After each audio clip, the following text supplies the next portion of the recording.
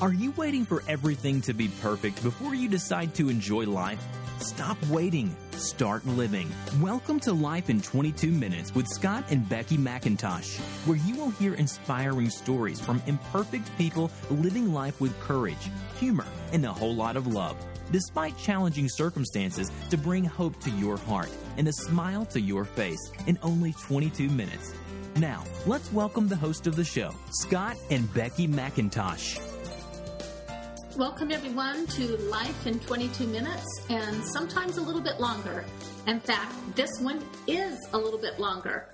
Well, double the fun, double the pleasure. You're going to really like this one. And sitting next to me is my co-host, Scott. Hello. Last week, I was missing in action, and he was the lone interviewer. Yeah. Today, we're back together, and we're really excited to introduce you to our speaker today. It's Donnie Salazar. He is our special guest. So let me tell you a little bit about him. He has a lot of personal experience in overcoming the trials that many people struggle with today. From the day that he was born, his life has been one of abuse in many forms: emotional, physical, drugs, alcohol, and sexual abuse. His family became deeply involved in gangs, so much so that his home was a gang party / meeting house. And in hearing some of your stories, I am just so amazed and so impressed of how you have risen above, and mostly because now you want to speak about it, you want to give back, and you want to help others. Absolutely. I think one of the main things is helping people understand that they can get through anything, and helping them see that it's okay to go through trials. It's okay to be looked at differently, but you can get through it.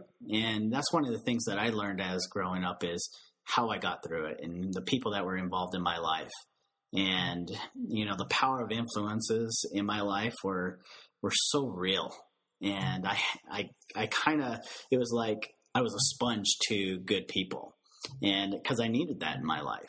And so there was a lot going on, just from day one. That my first memory is of my dad beating my mom on the kitchen floor. And what a scary thing it was for me. I remember jumping on my dad's back and saying, "Stop hitting my mommy." And he throws me off of him, and my brother steps in. And so it was from that, and I was 4 years old at the time. And from that point on, my mom decided to move my older brother, my older sister, and myself to California. And things got Where was this at before? So I was born in Salt Lake City, Utah, and this was actually in Rose Park. We lived in Rose Park, and I vaguely remember the house as being a red brick house, and we had a big dog. Hallelujah for your mother for having the courage, because that's hard. Yeah. To leave a situation like that and to gather up your children and move. Yeah, we had nowhere to live in California either. It was crazy. I just remember moving from house to house.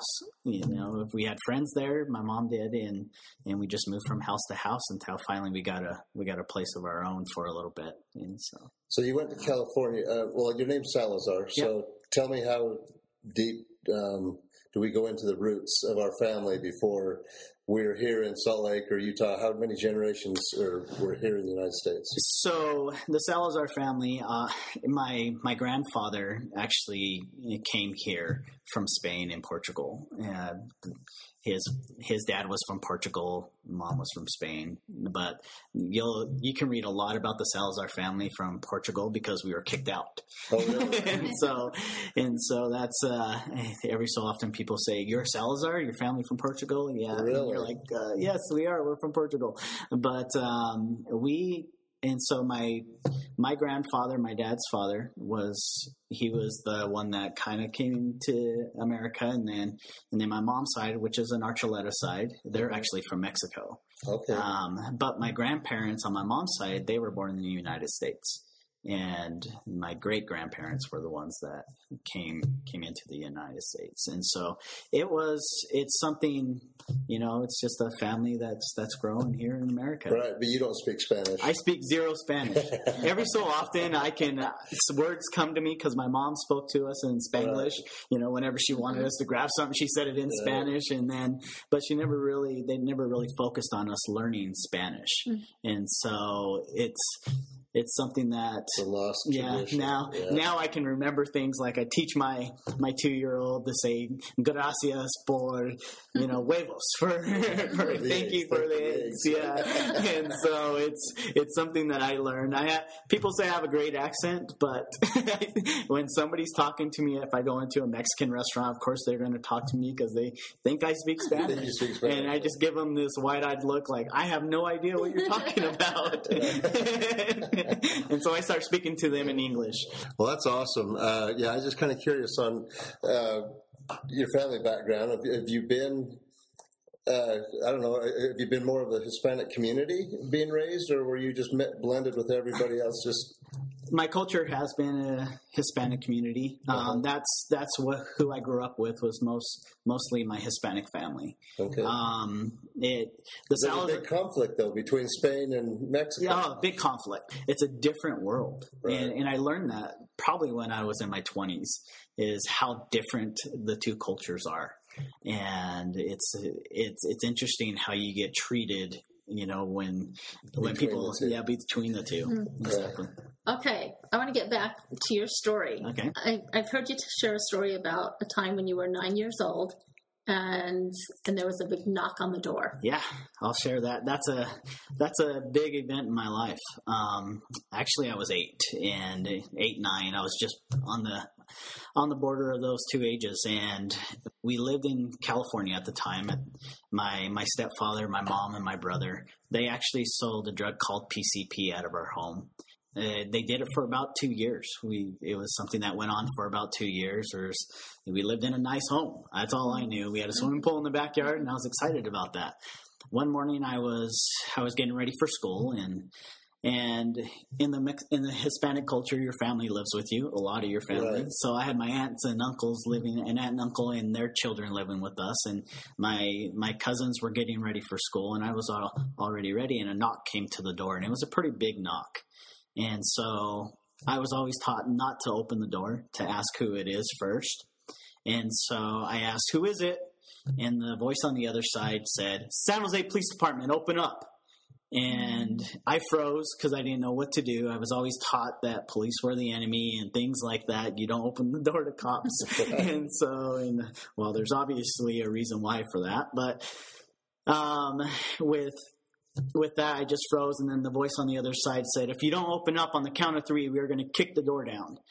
And I just stood there. I didn't know what to do. And then I heard 1, 2, 3, boom! And that door came flying open. I finally woke up out of whatever I was in and ran and hid under our dining room table. And next thing you know, I have a police officer pulling me out from underneath the table and telling me to come sit down on the couch.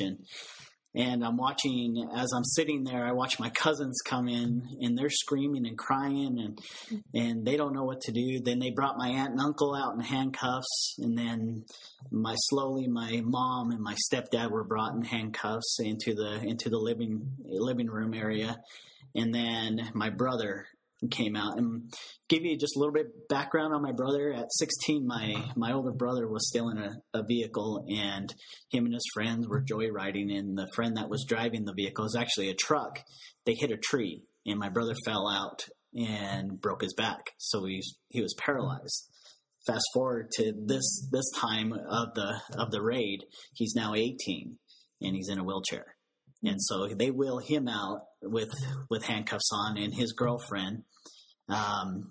And we're sitting there, and I'm just watching police officers after police officers just destroying our house. I mean, going through our fridge, our cabinets, just ripping everything out and ripping up the cushions on the couches. And we really didn't know to what extent they had destroyed the house until after they had left, but they had found what they were looking for. And you were 8 years old. Yep. Did you understand even what they were looking for? Did you understand that you were drug dealers? I did.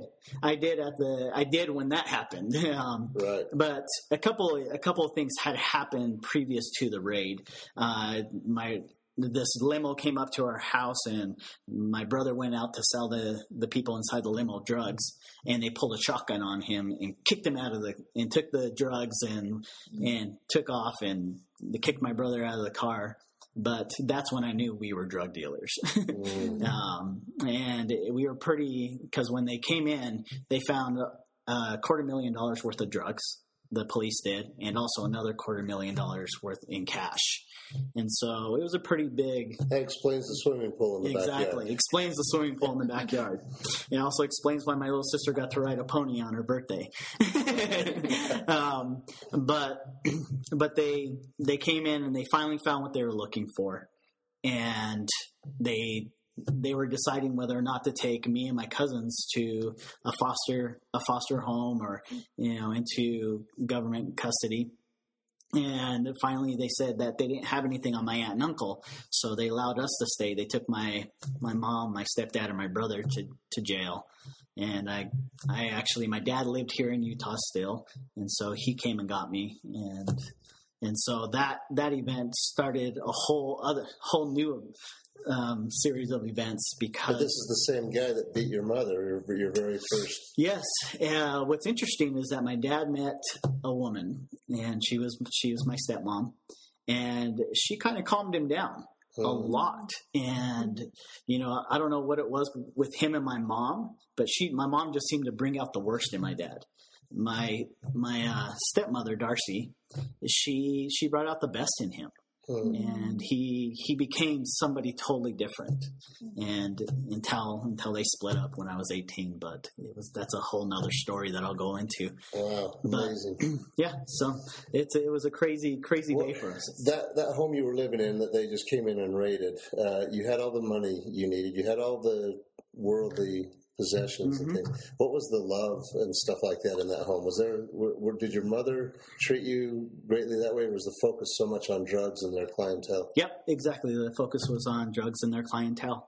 We got throughout that whole experience and throughout my whole life and my experience with my mom and my stepdad, it's always been about them and about what they're doing to make money. Present day, my mom, my stepdad belonged to a biker gang. And they're out of prison now? Yeah. Okay. And so it's something that I deal with all the time. My mom doesn't know who my children are. She doesn't step up to be a grandmother or anything like that. It's because of that.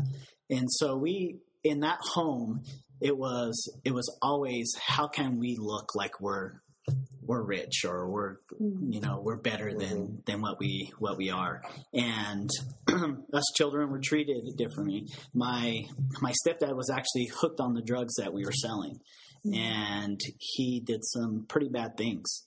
At the age of 7, 8, he introduced me to pornography and made me watch it. I didn't want to watch it. He made me watch it.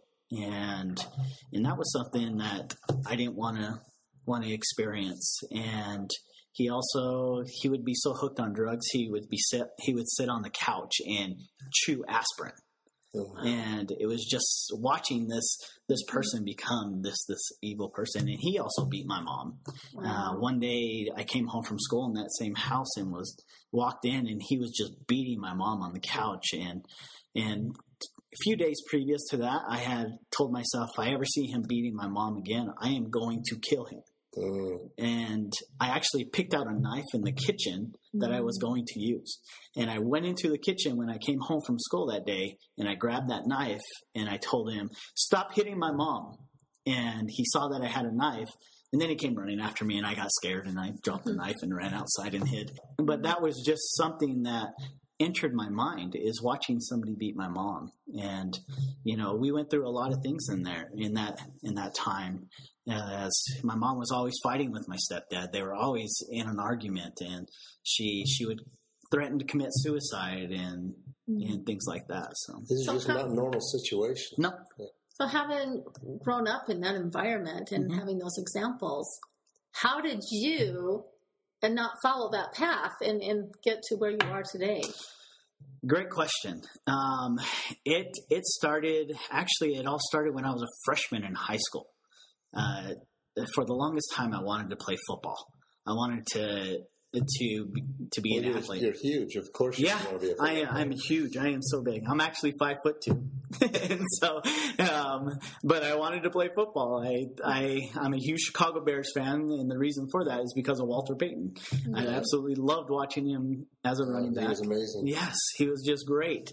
And he was an even better person. That was one thing I found out later as I grew up. But my freshman year, my mom allowed me to play football, and I actually had to pay for it myself because she wasn't going to pay for it. And that's kind of the way it was always. Right. You had to pay for your own stuff. So I learned how to mow lawns and ask people if I can mow their lawns. And we signed up for football, and I went into football excited and pumped up, wanting to be a running back. And the coach said, "Nope, you're going to be a free safety." And I said, "No, I'm going to be a running back." And he says, "No, you're going to be a free safety." Argued with the coach. He disciplined me for arguing with him. And that was the first time I learned that you don't argue with the coach. But I became a free safety, and it was something that I loved. I loved it. But the one thing that I loved about it, and this is where the change started to develop in me, is my coaches took interest in me. They took interest in not what I looked like, but the potential that I had. And I saw that. I saw the potential that he was really, really involved in. And he always kept telling me, "You can be better than what you are." You know, we called him Big Papa. He was about your size. Okay. So not real big. No, but he loved to be called Papa Bear, right. And so we called him Papa Bear. But he took your size and abilities mm-hmm. and created the very best place for you in the system. Exactly, and I also learned from the kids that were on my team. A lot of these kids weren't involved in gangs, weren't involved in a family situation like I was. They came from good homes. They came from their parents were always there at their football games, supporting them and watching them. And there was different types of races I was with. When I went to high school as a freshman, everybody was separated. You had your blacks, you had your Mexicans, you had your Filipinos, you had your Chinese people, you had your white people, you had everything, and they had their own little groups. But in the sports arena, you were together. Everybody was with one another, and I learned from all these guys. And they saw something in me also, and it was a family that I was a part of. And so during that freshman year, I was actually going back and forth. My older brother, after the raid, he went to prison for 2 years. He was supposed to go to the youth authority program, but that youth authority program could not facilitate him being a paraplegic. Mm-hmm. So they sent him to prison. Mm-hmm. And my stepdad, this is interesting. My stepdad is actually the same age as my older brother. Oh. And so, really? Yeah. And wow. So he went to a youth authority program. My brother went to prison. My mom went to jail for 6 months. And while my brother was in prison, he joined a prison gang. I won't say the name of the prison gang mm-hmm. because it's still kind of risky, but he joined a prison gang, which is a form of the mafia in prison. He came out, and my freshman year, this is when he was really entrenched into the prison gang. He actually became one of the leaders on the streets, and he had already committed his first murder, things like that. And I was actually looking up to my brother because of the respect he was getting from the people within the gang. But I was also playing football, and I was respecting everybody there and respecting here. So I just had this crazy lifestyle that I didn't know which way to go. I was so confused. And one of the big changes in my life, about a year after, I was getting ready to finish my freshman year, and my brother got indicted. The whole gang got indicted, and my brother was one of them, and he was going up for murder, racketeering, everything you hear about a mafia organization, he was going up for, and he was actually going up for the death penalty. And I went to go visit him, while he was in jail, and he was dressed in red. He was shackled down. Even though he's in a wheelchair, he's not going to go anywhere. But they had him shackled down at the waist. His ankles were shackled down. And I sat in front of him. And with me battling these two worlds, he looked at me and said, "Donnie, don't become me." And that was the road I was headed down. I look like, if you look at a Mexican essay, they call them essays, vatos, or little cholos or things like that. That's what I was like. I didn't ever join a gang, but that's what I dressed like. That's what I looked like. That's what people perceived me as. And my brother told me not to become him. And that hit me hard. And he said, "Go to Utah, live with Dad, become something better than what I am." And I moved back to Utah, and the change just kept developing. I had to change me before I could become, because everything that I was taught was the gang world, was the drugs. At 14, I was taught how to weigh drugs, how to sell drugs, and things like that. And those are things that I had to overcome. Is you don't take advantage of people to get ahead in life. And that's what I was taught by my mom, my stepdad, and my brother, is that you take advantage of people to get ahead of life. Right. And so you've taken all these stories and your life experiences, and now you're speaking, you're sharing them, and you've adapted an acronym, PBA. Yep. So tell us about that. So Perceive, Believe, Achieve. That's my acronym that I follow. And I look back at my life and how that's actually played a major role. And one of the stories on Perceive. So obviously playing football in California is different than playing football in Utah. And I was expecting, when I came to Utah my sophomore year, I was expecting that I had to try out for the high school team. So one day I get dressed and I get ready, and I'm all dressed in red because my brother was a norteño, and that's the colors we wore. And I walked down. I went to Hillcrest High School, and so they're green. Yep, they're green and white. Yeah, exactly. But I walked down to the high school on a summer day, and I knew football had started. And I walk up to the coach and I said, "My name's Donnie Salazar. I want to play football. When our tryouts?" And he looked at me like, "What, tryouts?" And I said, "Yeah, when our tryouts?" He's "You don't have to try out. You can just be on the team." And I remember looking around at the football players. And a lot of these kids come from rich families, and they are just looking at me like I am a piece of dirt. and actually, one of the kids that was the worst is actually one of my best friends today. And I just remember looking at him, and he started talking to another player, and like, "What is this kid doing? He doesn't belong in our group. He doesn't belong with us." And all I had to do was swallow and take a deep breath and say, "I can prove myself." So the coach said, "Okay, show me what you can do. We're going to run the 40. Well, I ran the 40. I think I ran a 4.8 at the time. And he's like, "Okay, you can run. You can run." And he said, "What position do you play?" "Well, I play free safety." And he says, "No, we're going to make you a running back." Yeah. So my sophomore year, I was made a running back for Hillcrest, and I started as a sophomore on the sophomore team, and my play was the sweep.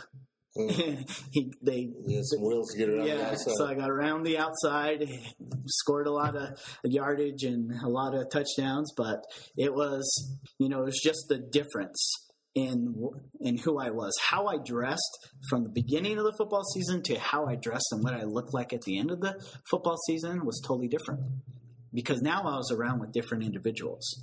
I made a decision because of that conversation with my brother not to hang around with my race. Because when I went to school, they were all gangsters. They all dressed the same way I did in California. And I was there to change. But I didn't know to what extent I was going to change. I just knew that I wanted to be different. And football made me different. And then I got involved with the baseball team. I got involved with the wrestling team and the track, the track team. And so I just surrounded myself with athletes. And a lot of these kids were good kids. Obviously, you have friends that are not so good. But when I was with those friends, participated with those friends. But I also saw that I was still trying to change, still trying to make those changes. And the big change came one day when I was invited to a class that by a couple of friends. They asked me to skip a class to go to another class, which is part of the LDS Church and its seminary. And so they asked me to. It's a release time religion class. Yep, a release time religion class that you get in high school in Utah. And they asked me to come. And I remember sitting there, and the brother that was teaching, the teacher that was teaching the class, he saw me and he changed his whole lesson plan just to teach me. And I remember the feelings that I felt there. And I went home that day. And now to give you an idea of what my home was like as a high school kid, my dad was an alcoholic, a big time alcoholic, and my stepmom participated in that also. They would go through a gallon of rum every 2 days. And my dad was, when he was drinking, he was violent. And not everybody could hold him down. And because I was 16, most of that violence went towards me. And so it was a lot of attitude, a lot of anger. And I was always scared to go home, but didn't know what person I was going to get when I walked in the door. And so when I walked home, that feeling that I had from that class left. And I didn't feel it until like 2 months later when I was downstairs and I was watching TV and a Mormon commercial comes on, and that same feeling comes rushing back. You know, those Mormon commercials can make you feel guilty or make you feel happy. And I went upstairs and I told my dad, and this was actually my junior year in high school, and I'm 17 at the time, and I told my dad, I want to become a Mormon. We're Catholic, and Catholic is what we were, and nobody was going to leave the Catholic Church. And we had a good 45-minute conversation. And he says, well, you're 17. You can make your own decision. And I decided to become a Mormon. And that was one of the events that changed my life even more, because then I really got to know my Savior, Jesus Christ. I really got to know what he was about. Even though after I was baptized in the Mormon Church, I did fall away for a time. For about a year. And it was because my dad and my stepmom had split up. And during that time, my dad was not just drinking, he also became a drug addict. He got hooked on meth. And then he started selling meth. And I felt like I had to help my dad. And this was 3 months before I was getting ready to graduate high school when this all happened. And I just felt like that was my role, is to help my dad. And so I moved out of the home and went to go help my dad. And he didn't even have a stable place for us to live. We lived in a car, and we lived homeless for a few months. We were kicked out of places. We tried to live with family. Family would kick us out. And so I dropped out of high school. And I actually decided I'm just going to work. And during that time, I actually became worse than what I was before I joined the church. And one day, my 19th birthday, I woke up and I said, I'm done. I'm tired of being this person. And that's when I made my major change. That's when I decided that I was going to go on an LDS mission. It took me a year to get there, but I got there. And you made that choice yourself that came from within. Yeah, exactly. But I saw what I was feeling. I saw how I was feeling. I remember talking to my bishop, and I told him, I said, I'm so angry. I'm so angry with my life right now. I'm so angry. Everybody that I talk to, I just want to start a fight with them. And I want to be, I don't want to be this way anymore. I don't want to feel frustrated and angry and lost when I wake up in the morning. And he said, I want you to pray and ask Heavenly Father for forgiveness and ask him for help. And I also want you to read your scriptures, and I want you to get a blessing. And I did those 3 things. I felt better, but my road wasn't over. I still had to overcome temptations and, things like that. And that was one of the things that was a hard year for me. But my older brother was still in prison. He was still going through his trials. My mom was still trying to figure out her life, and she's still trying to figure out her life, and she's 70 years old. And so, but at this time, so just a lot of major things happening in my life during that year. But when I made my change, I realized something. I can overcome my trials, and I can do it with grace. I can overcome anything as long as I apply what I've been given. And so I get a mission call, and I'm going to New Jersey Cherry Hill Mission. And during that time, I'm prepared, I'm excited. I'm like, and just a month before I get ready to leave for my mission, I get a phone call that I need to come home. And I head home. I head to actually my cousin's girlfriend's house, and they tell me to wait there. Somebody's going to come talk to me.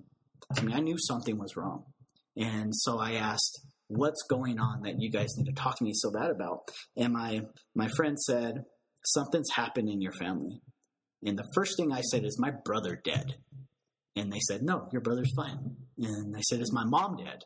Because she was involved in the gang also. And so there was a lot going on. My brother had turned state evidence against the gang. And so now we have a hit on our family. And they said, no. And then I said, it's my dad. My dad's dead, isn't he? And they said, yes.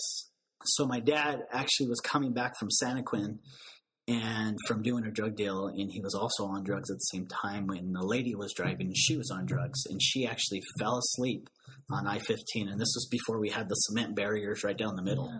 Yeah. And they crossed the median, and they went head on with the semi, and they both died instantly. I remember something about that day is that I had the strength to overcome that situation. I remember how much power I was given, even though it was devastating for me. I knew about death. I knew what was possible after death, and that comforted me. 2 days before that, before my dad died, I actually went through the LDS temple because I was getting ready for my mission. So it was my first time going through. But that gave me strength. That gave me strength for what I experienced that day. And that whole week, I had to take on the role as the main person in my family. My older brother was in prison. He couldn't take on that role. Now it fell on me. I had to prepare a whole funeral. I had to prepare all these things. And during that week, I was temptation after temptation after temptation, arguments after arguments after arguments. My mom was crazy that day. She tried to start a fight with my stepmom and things like that. She told me I shouldn't go on a mission. I should stay home and take care of the family because that was my role. That's who I was. So a lot of opposition was being thrown your way. All the time. But I knew what I had to do. Mm-hmm. And if I didn't go on that mission, I wouldn't have been able to change other people's lives. But I also changed my life. One thing that people don't really understand about me is that I learned a great deal on my mission, not just spiritually, but mentally and physically. I did not know how to read when I left on my mission. And as a missionary, you need to know how to read. Yeah. So you were just kind of passed by grade after grade. Grade after grade, because I was an athlete in high school. I was an athlete in high school, and I needed to pass in order to play. And because I excelled at my sports, they just passed me. But no one really knew where I was academically. They didn't know what my education level was. And so I just got passed by. So I learned how to read on my mission, and it changed me. But to go back to that perceive, believe, achieve, your perception of life was so different than anybody else's. Exactly.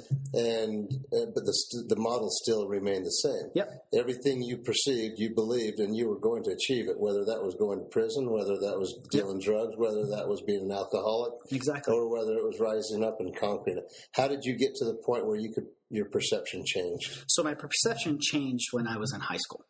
When I came to Utah, that's when my perception changed because people were different and I knew they were different. And so my perception about them changed when I started playing football. And when I decided I wanted to change, people saw me differently. They saw my abilities and not my background, not who my family was or what my family did.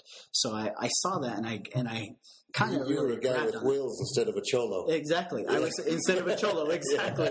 And I slowly came out of being a cholo. Right. And then my beliefs changed. My belief in myself, my belief in the way people looked at me changed. So my family never came to my football games or any of my sporting events. All my cheering crowd was other parents, and they saw how I played. They took me in. They helped me. So when they would say, "You're doing so good. You're so awesome. You're great," that's when I started believing in myself. That's when I started believing I could be something better. And then I started achieving more. I became a starting running back as a junior for the varsity team.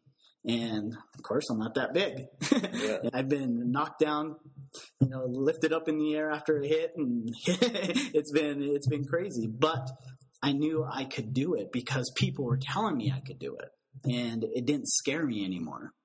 But one of the things that I really noticed about my Perceive, Believe, Achieve is that I wasn't looking over my shoulder anymore because I had different friends. I had different people in my life because they perceived me as something good, and they helped me believe that I was something good, and so I achieved something good. That was really when it started. One of my really best friends, he actually grew up in California and went through the same thing that I went through, but he was older than me. He's probably 10 years older than me. And he actually went to one of the football games, didn't even know who I was, and I was playing that night, and he brought his two boys, and he told his sister, he says, I want to meet that kid. Still this little cholo-looking kid, and his sister reaches out to me, and we dated in high school our junior year. But I remember going to his house, and he sat me down at the kitchen table and fed me cookies and milk and just started asking me a bunch of questions and things like that. And we actually had lunch yesterday, and we're sharing stories, and he's like, you were just a punk kid.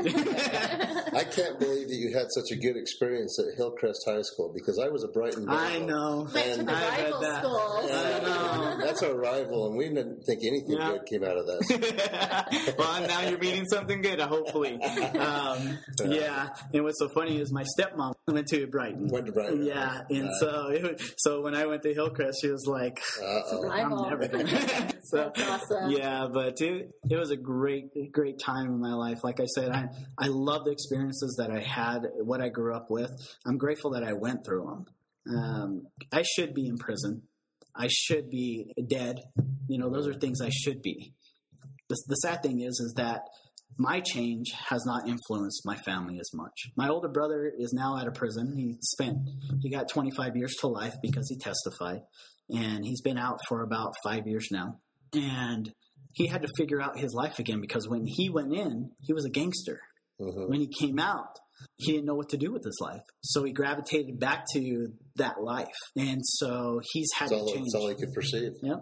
And he recently came back out here to Utah, and he saw the life that I'm living now. And he said something the other day. He said, Donnie, you have inspired me to do better. And he's got a good job, and nice. He's got himself a good girl, and he's 50 years old, but he's still trying to figure it out. 25 years of his life was taken away because of dumb decisions that he made. And those decisions were partly by the influences that were in front of him. I had the same influences. We just had different outcomes. Right. And he doesn't know the magnitude of the conversation that we had when I went to go visit him, and how that changed me also. The power of influence. Yep. So I just want to share some other things that we're not going to have time to talk about. Mm-hmm. That's some amazing things that I want our audience to know about you, Donnie. So some other of your life achievements are that he has successfully convinced the woman of his dreams to be his wife. He is the father of 10 children. He is a 9-time marathon finisher. He has a successful sales and marketing business. He has accomplished all of this and more while only standing 5 foot 2 inches tall. Yep. Now, you don't have a website. Not yet. You're working on that. Yeah. But you do have a fan page or a business page on Facebook, and it is called The Courage to Stand Tall. So if you're going to Facebook, you just type in @Courage to Stand Tall, and it should come up. But if you can also look me up as Donnie Salazar, and both pages come up. But that's something that I've adopted, is the courage to stand tall, because in order for me to come out of that, what I've been through, I had to have courage. I had to be able to have courage to leave my family behind. I'm also writing a book called Courage to Stand Tall, and it's going to have more detailed information than what we've gone through here of what my family life was about, but it'll be a 2-part book. Things that you can do at 62 inches. Yeah, there you go. There you go. Yeah. I love that. So thank you again. Thank you for having me. This is a great opportunity, and I appreciate all you guys do. Thank you. We're all doing what we can do to be a piece of the puzzle and to make this world a better place. Absolutely. Goodbye, everyone. Yep, see you later. Thanks for listening to Life in 22 Minutes. If you liked what you heard, tell your friends about us, and please subscribe to us on iTunes and leave a review. Your review will help us to broaden our audience. Until next time, don't wait for things to be perfect. Get out there and live life with courage, humor, and a whole lot of love.